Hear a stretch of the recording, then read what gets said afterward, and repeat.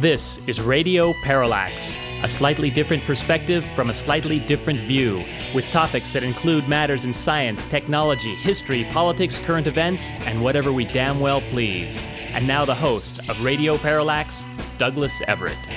Welcome to the program, which I believe at last count is our 578th episode of Radio Parallax. Which I guess means if all goes well, sometime in about January, we will air our 600th program, which we can promise you will be something special. Probably bring back our very first guest, Mr. Ed Hunter, for starters. Ed is a bit of a legend in the central Sacramento area.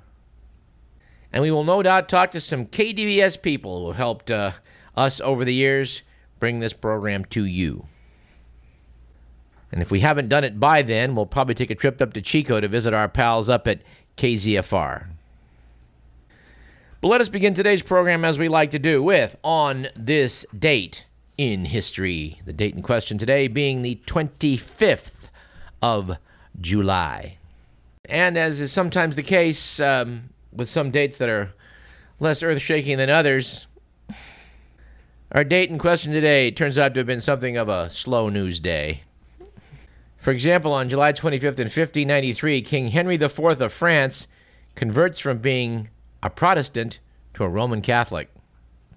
On July 25th in 1871, perforated wrapping paper was patented by Seth Wheeler of Albany, New York. I told you. On July 25th in 1943, Benito Mussolini, fascist dictator of Italy, was voted out of power by his own Grand Council and arrested upon leaving a meeting with King Vittorio Emanuele, who told Il Duce that World War II was lost.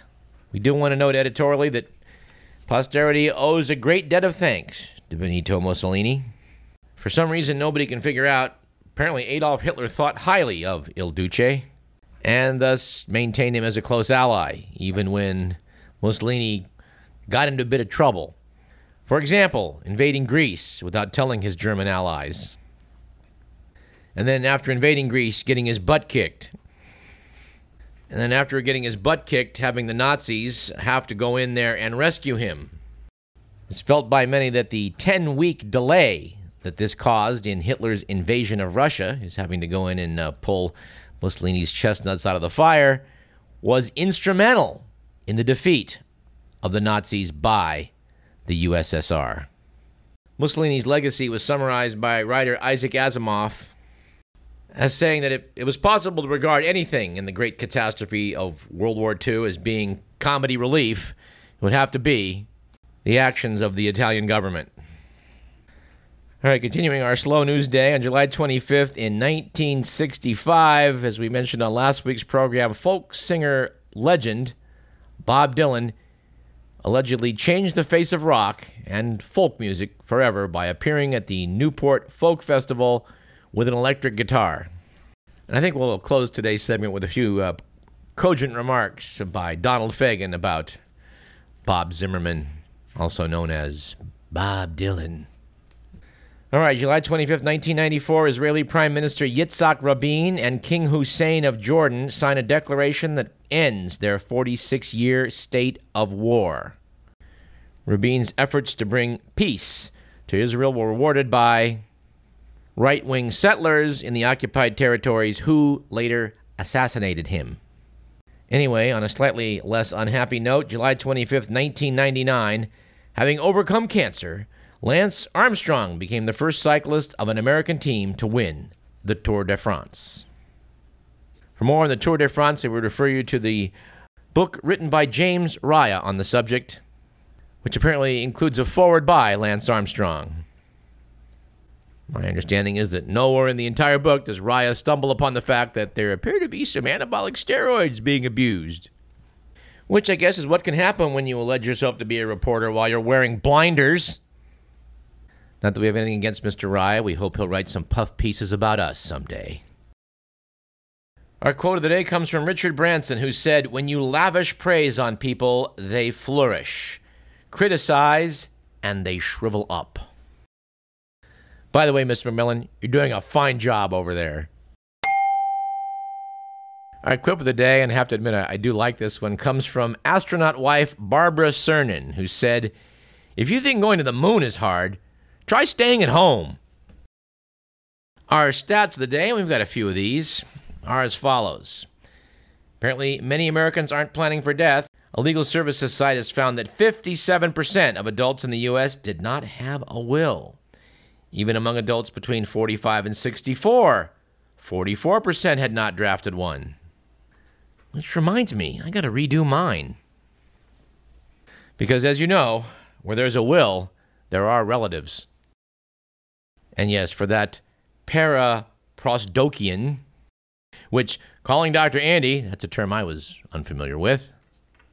Well, hold the phone. We'll have more of those in a minute. Let's see, a couple more stats. How about this one? Social Security is not the deal it once was. A married couple that earned average lifetime wages and retired in 2011 paid $598,000 in Social Security taxes over their careers, but could expect to collect only about $556,000 in benefits. Whereas a worker who retired back in 1960 could expect 7 times more in benefits than he paid in, according to the Associated Press, which unfortunately reflects some of the ugly realities of Social Security, which in America is a sacred cow, but is in reality just another tax. All right, and from our archive stats, a few months back I went out in the garage and pulled a bunch of papers we used for Radio Parallax long ago, and here's one from 2004 that's worth taking a look back at. 2 of them, in fact. According to The Economist, the average American man spends approximately 33 days of his life removing facial hair. And our bookend stat from the Washington Post, which noted several years back that Americans in 2001 spent $25 billion, with a B, which is, by the way, more than the gross domestic product of North Korea, on recreational watercraft. Which raises the question, do we really need to fear a nation that is unable to outspend what Americans do on recreational watercraft? Anyway, but for our jokes of the day, let's go back to paraprosdokians, which were actually sent to us by Elise, who tunes into the program down in San Diego, California. Elise noted that these are figures of speech in which the latter part of a sentence or phrase is surprising or unexpected, and frequently humorous. It's noted that Winston Churchill loved these. And I think we'll do 6. Starting with, knowledge is knowing a tomato is a fruit. Wisdom is not putting it in a fruit salad. Here's one that apparently the Department of Defense has taken to heart. To be sure of hitting the target, shoot first and call whatever you hit the target.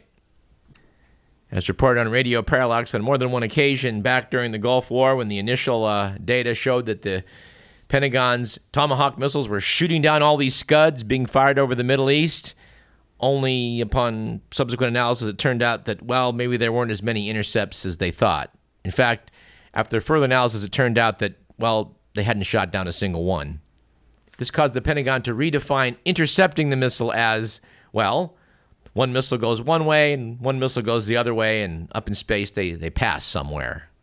Not hitting each other, they just pass. So I guess per this paraprosdokian, the Pentagon was just calling hitting air hitting the target. Moving right along, here's a good one. You do not need a parachute to skydive. You only need a parachute to skydive twice.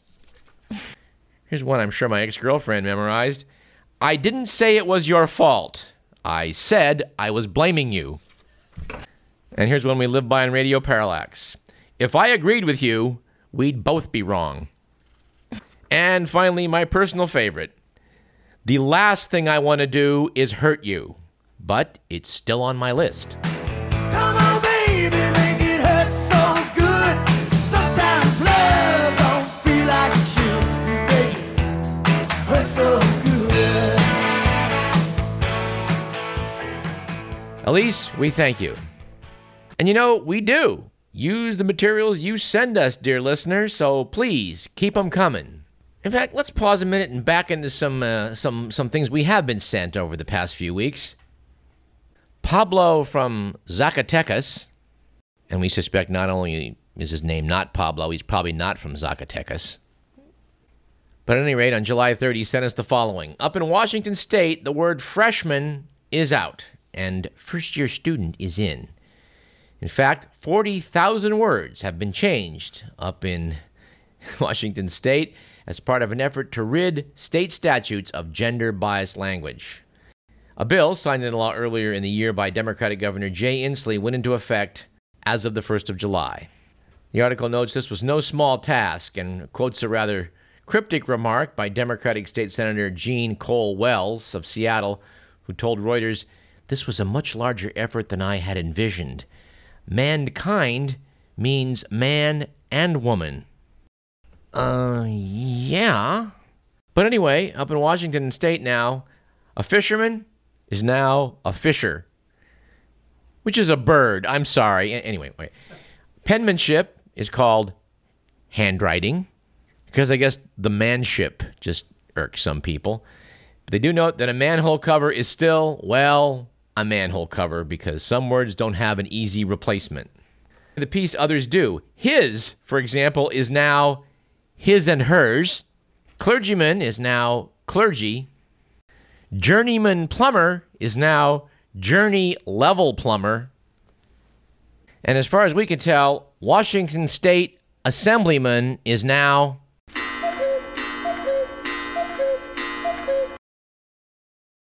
And after bagging on math, as we like to do, or at least how it's taught in America, something we like to do on this program, Steve from Chico sent us a short and sweet joke, which was that there are three kinds of people: those that understand math and those who don't. To which we'd like to add that great quote from Robert Benchley: there are two types of people: those who divide people into groups of two and those who do not. And we also have to thank Gary Chu, our good pal, for sending us this edition of the Borowitz Report, which is as follows. Dateline Tallahassee, arguing that its current system of laws is out of step with life in today's Florida. A growing chorus of lawmakers in the state are arguing for a measure that would eliminate laws altogether. Said Governor Rick Scott, a supporter of the measure, Florida is rife with laws that say, do this, do that. Speaking as a Floridian, I found it exhausting pretending to obey them. Borowitz notes that, according to a poll commissioned by the Political Action Committee, Citizens for a Lawless Florida, there's broad support in the state for abolishing laws. According to their poll, a majority of Floridians favor ridding the state of laws, while a sizable number did not know that the state had any. We have to admit, Borowitz is a bit of a national treasure. And finally, this little tidbit sent to us by Millicent, who noted that her definition of old was now defined by the fact that she recently confided to her best friend that she was having an affair. And her friend turned to her and asked, are you having it catered? All right, let's jump into the good, the bad, and the ugly.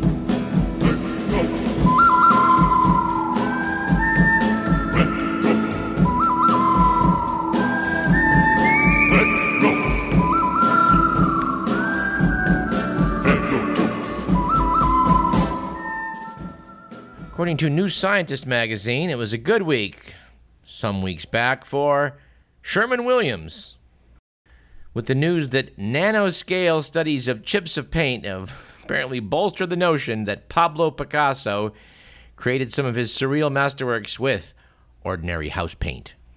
Apparently, historians have long suspected that Picasso was one of the first master painters to switch from traditional oil paints to the fast-drying enamel paint normally reserved for household work.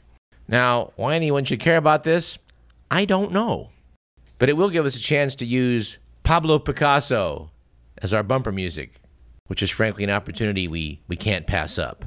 And it was a bad week last week for the National Rifle Association, although more specifically in this case, American Legacy Firearms, with the news that the gunmaker has unveiled the Dallas Heritage Rifle to commemorate the 50th anniversary of Lee Harvey Oswald's assassination of President John F. Kennedy. Said company boss Steve Failer, if I hurt somebody's feelings, I'm sorry, but I'm not going to worry about it. That's the spirit, Steve. We do want to note someone wrote us sometime back and asked for more talk of the Kennedy assassination, and now in its 50th anniversary year, as we just said. And we're going to do that probably on next week's program, because I've got some news for Steve Failor. The best evidence suggests it was not Lee Harvey Oswald that assassinated President John F. Kennedy. He appears to have been, as he said he was, a patsy. That's all we'll say about that today. Moving right along, it was an ugly week last week for America's disgrace of a legal system. Once again, with the news that a Tennessee lawyer is suing Apple.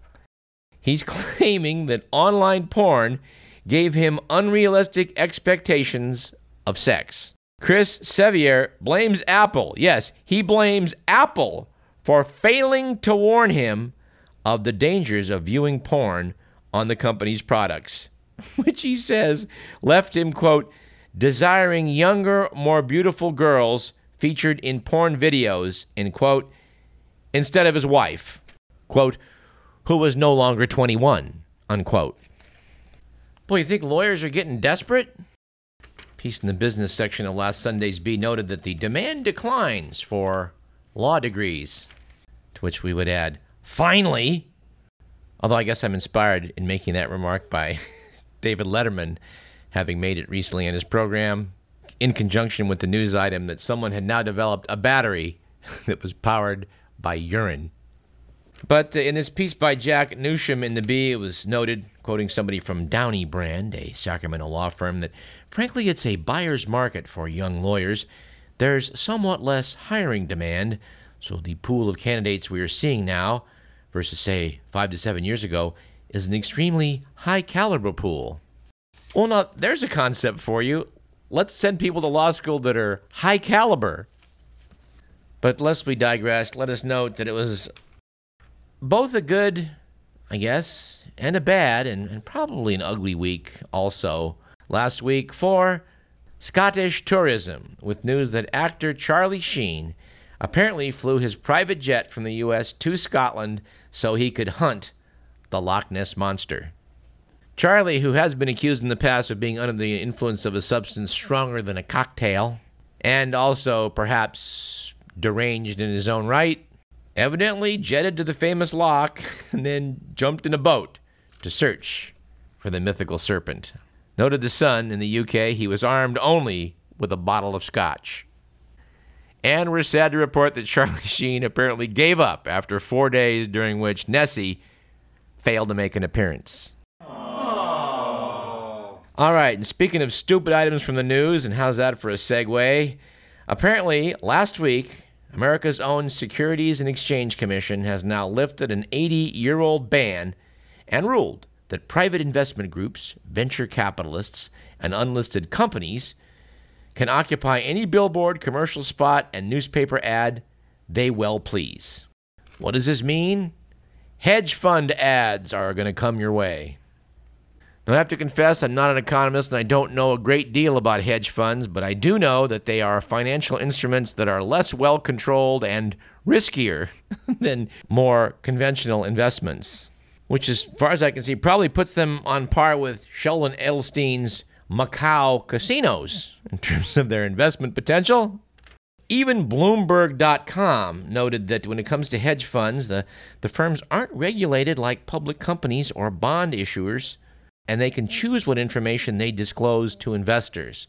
I don't know about that, dear listener. If you're like me and you have any kind of investments out there, you will regularly get in the mail these portfolio summaries that are written apparently in Sanskrit, and which, no matter how many times you try and read them, they appear to make no sense.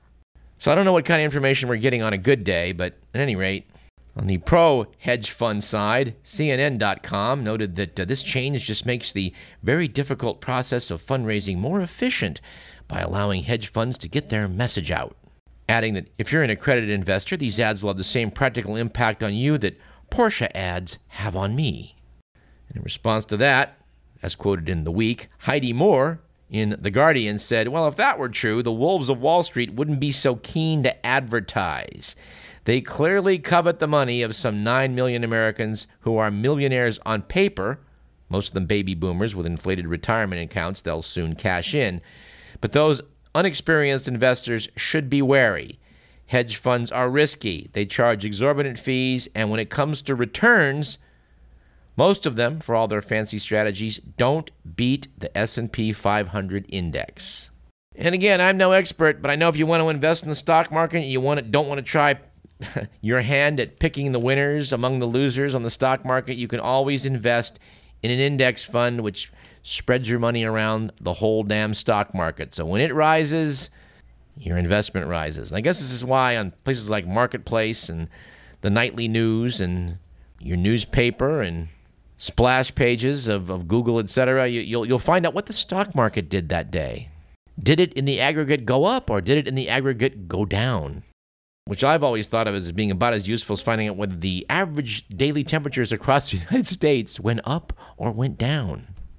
I don't know. When it comes to regulating the weasels on Wall Street, we do note that good guy, former New York Governor Eliot Spitzer, is trying to work his way back into politics. Spitzer did a fine job in trying to institute some level of legal ethics in the Big Apple, for which he paid a very heavy political price. Not to say that we're condoning his cavorting with prostitutes, but I would note that, all he was doing with her was kind of what Goldman Sachs was doing to all of us. All right, we got to take a short break. I think I'll move those remarks we're going to talk about from Donald Fagen into our third segment. Instead, in our next section, talk to Vladimir Zerevika, our aviation correspondent, about what happened in SFO earlier this month. This never happened to Pablo Picasso, Pablo Picasso, Pablo Picasso, Pablo Picasso.